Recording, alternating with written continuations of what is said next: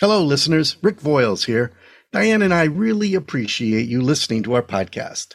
We enjoy creating these episodes in the hopes that it will help you deal with that impossible co-parent, and in so doing, give a little more peace to you and your children. Well, August is here, and Diane and I are going to take a little bit of a break as we set up for season 4, where we'll be talking about alienation. In the meantime, in the next couple of weeks, we're going to rebroadcast some of our more popular episodes. We'll be back soon with season 4. Now, let me tell you, I don't know a 14 and 16-year-old who aren't generally grumpy. Right. Gotcha. What makes a 14-year-old grumpy? Everything. Got it. Yes. Most kids in that age range that have ever showed up in my office, they show up grumpy. They're tired. They got up early that morning. They've been through a whole day of school, and then they're made to come to a counselor's office, and they sit on my couch and they look like, yeah, make me talk. You know? So grumpy is a communication style. Right. Welcome to Co-Parent Dilemmas, where we give you practical solutions to those impossible co-parents. I'm Diane Dirks. And I'm Rick Voiles. Hi, Diane. Why do I always do that intro? Well, that's I think you ought to do it next question. time. Hi. let me hear you say that, Rick. Welcome. I'd have to practice it a couple of times before I could do it well. Oh, I do it because I'm so good at it. That's it. You're just a natural. Right. Okay. I'm so welcoming. Well, welcome, everybody. We're glad you're listening once again. Yes. To Co-Parent Dilemmas. We have talked in the past about narcissism. And this question that we got via email from Tom this week was more about the passive-aggressive parent. And I realize we haven't really done much on that. No. Passive aggression can be a covert narcissist technique, right? Or you could just confuse the two. Narcissists who go silent on you, they give you the silent treatment, they pout, they act like they're mad at you. That's all very passive aggressive, right? Yep. But you don't have to be a narcissist to engage in passive aggressive behaviors. No. And a lot of people do. People, especially who are afraid of conflict. So what is passive aggression? So being passive aggressive means I'm going to control the situation, not outwardly. I'm going to control it covertly. Yes. So I'm going to show up late to show you how mad I am. Uh-huh. Instead of confront you and tell you that I'm mad at you, I'm going to consistently not be on time to make you mad. Make you miserable. I want you to be as angry as you make me. So, and then when I show up, I'm going to have a lot of excuses. Mm-hmm. Oh, I'm sorry, I'm late. And make myself look innocent. And everybody has people in their lives who do this kind of thing, where they control not by what they do, but what they refuse to do. And we call that being passive aggressive, meaning I'm going to show my aggression in very passive ways. So Tom sends this email. Hello, I just want to start by saying that your show has been very helpful in giving ideas and tools in dealing with a challenging narcissistic co-parent. So he's naming her as narcissistic, by the way. So it's important to note that. We have implemented the email protocol and it has been generally successful. Do you have a suggestion about when there is no response to questions, especially if they're time sensitive? So I want to address this portion of his email first, and then he goes on to say some other things that we'll address later. I think this is a good question because people that engage in passive aggressive behaviors use this as one of their techniques. Yes. I know it's important to you because you just told me, hey, we have to sign Johnny up for basketball by Tuesday or he'll lose his spot.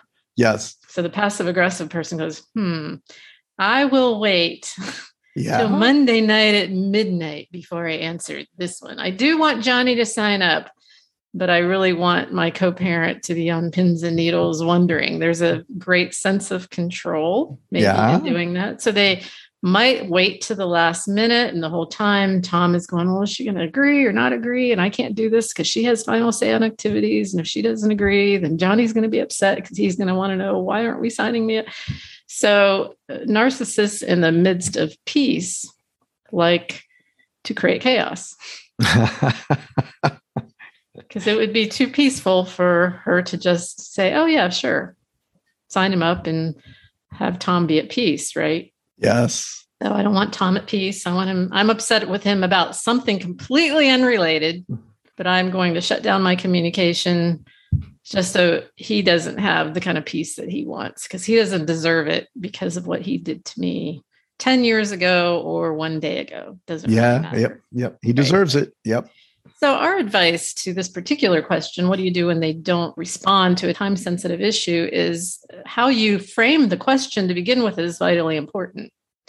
So instead of just saying, I need your answer by Tuesday, you say, I need to sign up Johnny for basketball by Tuesday at 5. If I don't hear back from you, I'm going to assume that's agreement, and I will go ahead and sign him up for basketball on Tuesday at 5. Yeah. Then you're kind of saying, if you don't respond, I'm giving meaning to that. The meaning is that you agree. Now, they could always come back and say, I didn't get your email, which is why we always suggest you use programs like Our Family Wizard or one of those co-parenting apps that track. They're supposed to look at the email every day. And if they don't, they get a text saying they got an email from you. And then it shows the timestamp when you actually looked at the email. So that's the purpose of those kinds of programs, is so that you can't get away with the passive aggressive. I didn't know. I didn't read it. I was dumb, in the moment. So that would be concerning any of these kinds of issues that are time sensitive. I think that we agreed to meet at 5:00 at McDonald's this week, which is different from our normal meeting time because blah, blah, blah. If I don't hear back from you, I'm going to assume it's still 5:00 and I will be there at 5:00. In other words, don't beg them for an answer. Tell them what you will do if you don't get an answer. Yeah. And so wording is important, but also timing is important. Give enough time. Don't wait till the last minute to ask. And then it starts to sound respectful. I always say, if you can, give at least 2 weeks. Give as much time as you can to ask that person for a decision, depending on the subject matter. Hey, I want to move Johnny to a different school. You want to give them more than 2 weeks maybe to investigate and come back with their answer. Even if you have final say on education, we still think it's really important. Yes. And in some states, it's required that you don't just notify, you actually have to ask for input. So I would really like Johnny to go to this school in the fall rather than that school. You might want to give them that information in June, not 2 weeks before registration, so that they can investigate and give feedback based on good information rather than emotional feedback. You're going to get emotional feedback if you wait too long. So give reasonable time depending on the situation. Whether Johnny wears his blue socks or red socks to school, you can do it the day before. Right? I guess. Or not at all. So does this wording ever come across as a threat? Well, you can't control how someone perceives it. Very good. Yep. So you can say, do everything you can to be kind and respectful. And hey, this is what Johnny wants to do. I would like to sign him up for this activity, or there's a dentist appointment that we need to take him to, but I can't take him. If you don't get back to me in a certain period of time, I'll go ahead and reschedule for another time. Just let me know. If I don't hear back from you by Tuesday at 4, I'll assume you can't take him, and then I'll reschedule for another day or something like that. So that you can say that you don't have to go in the past, you have done this. So therefore now I'm going to do that. Yeah, that'll start a fight. Or if it's very short and curt and doesn't sound like it has any friendliness in the tone. So that's really up to you to be as friendly as you can. But she's a narcissist. She's going to read into it anything she wants to read into it. And so it doesn't prevent them from being passive aggressive. It just helps you to know, I'm going to do what I'm going to do, regardless of what you're going to do. You're not left hanging. That's the point. Yeah. You've shifted the power base. They don't have the power, and therefore their passive aggressive isn't going to affect your activities. Which leads us into the second part of Tom's question. That I'm not going to read the whole thing. It's a little bit vague, but he goes on to say, because of a failed mediation, Mom is upset that she didn't get what she wanted. So now on the transition days to his house, he said the kids have not been ready to go, have been grumpy, were not fed regularly on that day. And I strongly suspect the kid's mother is doing this intentionally to rebel against me. essentially using the kids.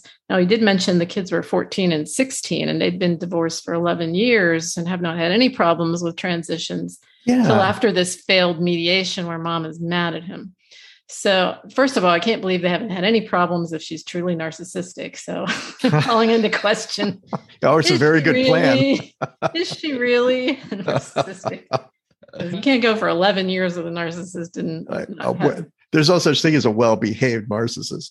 Yeah. But he does claim that they have followed the parenting plan near exact for all those years. So plan. He has survived with this co-parent for 11 years because they've been successfully following the plan. But something happened after this mediation failed. Yes. And we're not sure what. So we always like to give the other parent, not asking the question, the benefit of the doubt. So how would you give mom the benefit of the doubt in this one, Rick? Well, I mean, we would assume that there was some expectations that it was all going to be okay. And maybe even that the children were expecting that it was all going to be okay. And then when it failed, things are not okay. And now mom's bad. Right. Often kids, especially this age, once they've been doing this for 11 years, they were 3 and 5 when it started. They get to be teenagers and suddenly they don't really want to do the plan like it's written. They have other interests. And I don't know, he didn't mention what the plan was, but maybe it's more intensive than a 14 and 16-year-old care for it to be. Let's just give an example. I'm not saying this is Tom's example, but let's say that they have to go to dad's every Wednesday night for 4 hours. And that's just hard to do because they have intensive homework or one of them has activities on that night. Social life. They've got to run around and do these weird things. And who knows, the kids may have gone to the mom and said, can we stop this? And oftentimes a parent who doesn't want to get in conflict with the other parent will try to do the children's bidding. This is really what the kids want. For all we know, she even told Tom that this is what the kids want. He may not have believed her. He may have thought secretly, yeah, that's really what you want. But it may have really been a request by the children. And then they go to mediation. Mom has to go back home. She may have even promised the kids, oh, yeah, we're going to go to mediation. I'll make sure we change the plan just like you want it. Then she leaves mediation and has to tell the kids. She's probably not going to say, I failed at the mediation. Dad failed the mediation. Your dad was relentless. He would not let you do this. Or maybe not even saying that. It may be an assumption that the children made. Well, mom was on board, but she came back from that mediation. And now obviously dad wasn't on board. So they show up at dad's the next time and they're grumpy. Now, let me tell you, I don't know a 14 and 16-year-old who aren't generally grumpy. Right. Gotcha. What makes a 14-year-old grumpy? Everything. Got it. Yes. Most kids in that age range that have ever showed up in my office, they show up grumpy. They're tired. They got up early that morning. They've been through a whole day of school, and then they're made to come to a counselor's office, and they sit on my couch, and they look like, make me talk. You know? So grumpy is a communication style. Right. So one of the ways I always work with grumpy teenagers is I tell a dumb joke and I make them laugh. And then once they start laughing, it's really, for a lot of teenagers, it's really hard for them not to talk. They always say, I'm not going to talk. But then all you have to do is make a dumb joke. And then you're off and running and they're telling you things. So first of all, Dad, I wouldn't worry too much about the grumpiness. It sounds like that's not their usual demeanor. Right. So you're a little concerned that they're coming now with this grumpy attitude, but I wouldn't worry too much about teens who are grumpy. He said they're not fed regularly on that day. I don't know that I just have food in the house and they'll go to it. They're teenagers. They're eating machines. So if they were 2 and 3, I would say, ooh, that's a problem. But I don't really necessarily see them being not fed. So again, Dad has gotten used to a routine with these children. Mm-hmm. They come over, they're fed, they're generally happy, they have a good time. Now, suddenly they're not. And he wants to say, this is mom's fault. Now, you said you gave mom the benefit of the doubt. Let's take the other piece of this. Maybe mom in her true narcissistic way is really making life miserable for these kids. And they're really angry that dad didn't just give in to mom because now mom is miserable to live with. They might be angry, not because they didn't get what they wanted, But now dad didn't please mom, and mom is hard to live with, and you get to live over here in this house, and I have to live with her back there, right? Right. Which would be the inevitable result of a true narcissist. Yes. They didn't get what they wanted. So they're now, God, Dad, you could have made our lives so much easier had you just given in. Right. To this and maybe one thing. in mom being passive aggressive, even with the kids, maybe they're getting the silent treatment because they're going to dad's. Yeah. She may come home from mediation, falling in a puddle, crying. I can't believe your dad wouldn't give me what I wanted. They feel bad for her. And now they're grumpy and tired and hungry because mom is creating a miserable life over there for them. And they're just tired of all of this. I bet you if I talk to these kids, they would be like, I'm fed up with both of these people. I don't want anyone. Yes. Let me tell you what the 16 will tell me. I got 2 more years before I get to go to college far, far away. Yep. Yes, I've heard that. Which is always sad to me that they're just tired of living in a divorced family and they can't wait to get away. And I always support that. The problem is sometimes they get away and realize that wasn't the getting away that fixed their problem. And sometimes they fail. They don't do well far, far away. They don't realize they actually need family support. So we don't want to set up our teenagers to be so exasperated with us that it makes them just want to leave the house when they're 18 and get far, far away. And so I could see these kids getting there if dad doesn't figure out what to do with this situation. So in responding to the children, which is where we come down to, because we can't change mom, right? Whether she's a narcissist or she's not, doesn't matter. We still have to respond to the kids. Would the response be different given that it's a narcissist or just a covert passive aggressive? It depends. I mean, I don't know how many conversations Tom has had with these children about their mom. Chances are, unless they're a very secret keeping kind of family, the kids have already expressed their concerns. At 16, I would expect a child to already have expressed their concern to their dad about mom's attitude, the way mom does things, right? Yeah. If she is a true how hard it is over there. How hard it is. And I would hope that they're still coming to Tom's house. I would hope that he has a relationship with them enough that he can help them through that. Yeah, that's kind of how your mom operates. But over here, you get to be yourself. You get to be you. You don't have to, whatever.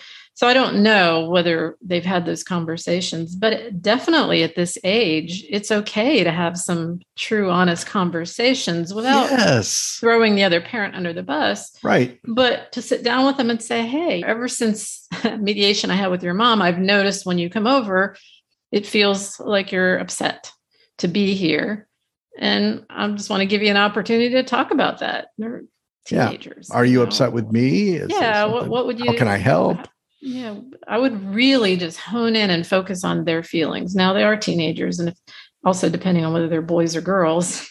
Yeah, boys might shut down and walk away. I don't want to talk about this. Girl may not. Girls are often more open with their feelings than boys are, so that is a factor as well.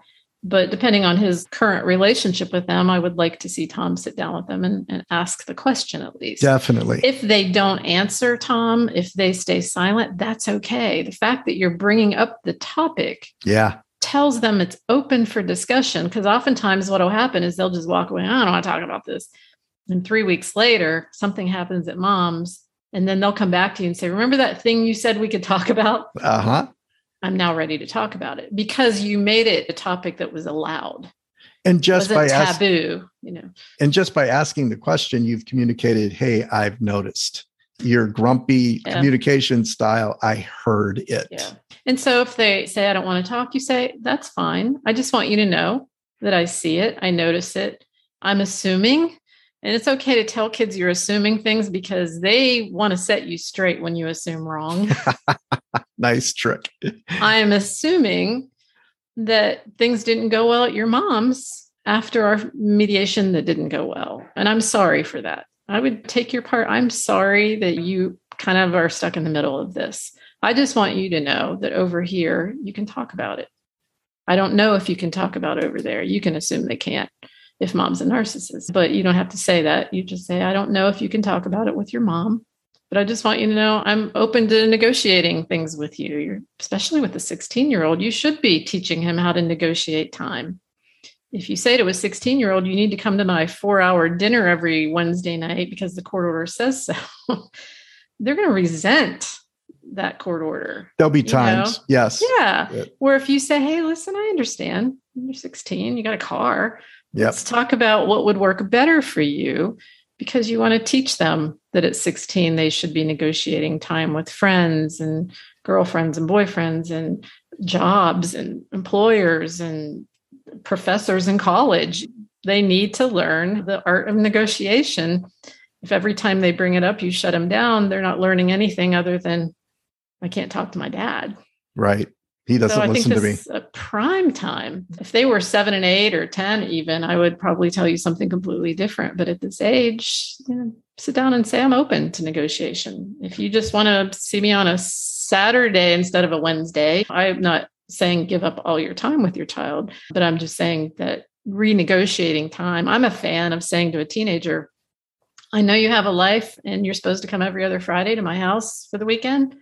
But if you call me 48 hours in advance and say, hey, I got something going on this weekend, can we renegotiate our time? Mm-hmm. I'm probably going to say yes, because you were respectful of my time. Yes. But if you wait to the last minute on Friday and call me and whine and say, yeah, but I got invited to a party and I don't want to come here, then that doesn't feel respectful to me. Now, keep in mind, teenagers are infamous for being horrible time managers. Oh, definitely. Uh-huh.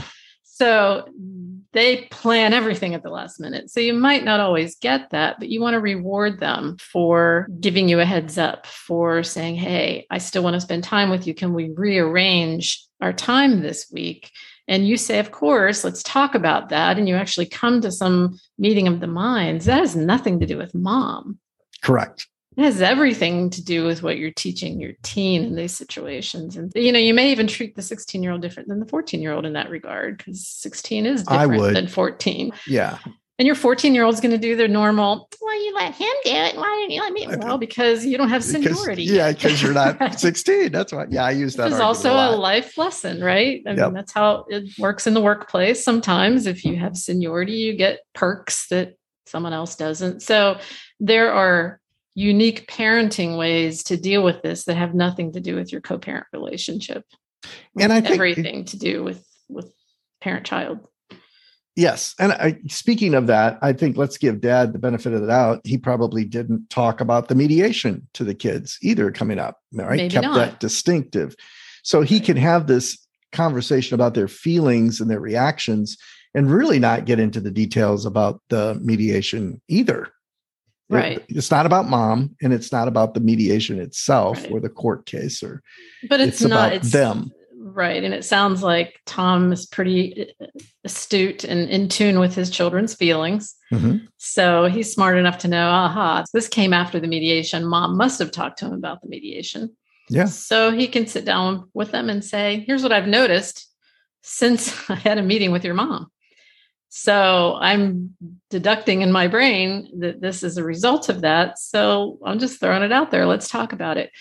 One of the things that I think good parents try to do, good co-parents, is to try to protect their children from information that might harm them. And we all do that, and we should do that. Yeah. But you can take that so far to the other extreme that the kids don't think they're allowed to just talk about reality. So I think you have to, especially as they become teenagers, you have to give them opportunity to say, it's really okay to talk about this, because it's kind of like saying, we're all good. Everything's fine. We don't have any problems. We're not going to talk about that. Denial. All right. And I've actually had kids tell me that they're not sure they're allowed to bring up their mom to their dad or their dad to their mom. And that makes me sad, because they never talk about it. Dad acts like mom doesn't exist and mom acts like dad doesn't exist. And it's not because they're mean people. It's because they think if they bring up the other parent, it'll create conflict in their child's mind. So I want to encourage listeners to balance that. You can talk to your kids about what's real. You don't have to throw the other parent under the bus to do that. One of the things I talk about in the class is allow your children to have their relationship with the other parent. So they may have a very difficult day with the other parent. They can come and talk to you about that difficult day, about the difficulty with the other parent, but you don't have to make it about the other parent. You make it Right. about the child's feelings of having a bad day. And this goes back to us talking in a prior episode about the truth. You always say the truth isn't always what is that? Truth saying? isn't the asset you think it is with your kids. Right. So I've had parents say to me, well, I'm going to tell them the truth that their dad's an alcoholic because that's the truth. Okay. Chances are your kids already know dad is an alcoholic if he Right. truly is one, right? Especially if they're older. If you have older children, 10 and above, they've noticed the behavior and they know what's going on. But there's a different way of telling the truth. One is helpful to your child and one is only helpful to you. Yes. Okay, you're getting a divorce because your dad's an alcoholic and you've seen the chaos and stuff that he's created in our household, and I'm finally divorcing him, is one way to tell what the so-called truth. Another way is, listen, you guys have probably seen your dad has an issue with alcohol that's created some problems in our marriage. I've decided I'm going to leave the marriage or whatever.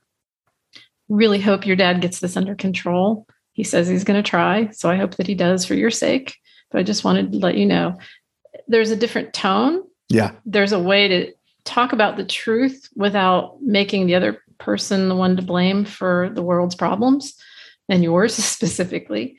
That's in service of your child. Even if they've seen some of the truth, you can normalize it. You can even give the other parent the benefit of the doubt for their sake. You want to create hope in your child, right? So a parent who can't do that has a therapy issue. Honestly, if you love your child, you will do everything in your power to speak truth, but do it sensitively so that identity is preserved. Kind of like we talked about with the infidelity and identity show. Yes. Yeah. And I can attest to that. I didn't have that skill when I started. So yeah, I learned a lot about parenting, and a lot of that I learned was through counseling and therapy. Yes. So I think to wrap this up, Tom, how to deal with a passive aggressive person or even a passive aggressive narcissist is not to try to find out what they're doing and why they're doing it and how they're doing it and how to counteract it. It's number one on a practical level, like we said in the email, just tell them what you're going to do if they fail to respond. Yes. One way to deal with it. With regard to all the issues around the kids, you make it nothing about the co-parent and everything about the children and their feelings and what they can share with you, how it feels to them to have this passive aggressive parent. So let go of mom's motives, yes, or even mom as cause, and hang on to your children's feelings, have that conversation with them, or at least open the door to allow that conversation to take place. Absolutely. So if we go back to WAC, worried, afraid, and concerned. Yes.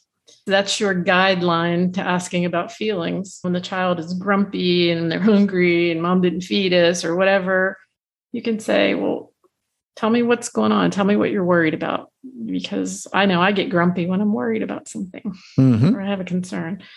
What are you worried about here? Give me some of your concerns so I know how to address them. Just open up that conversation, and you might get the floodgates open or not, but at least you're saying the conversation in my house is open.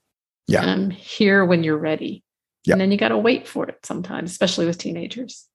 Now that reminds me of the story you told me once about the ninja skills that.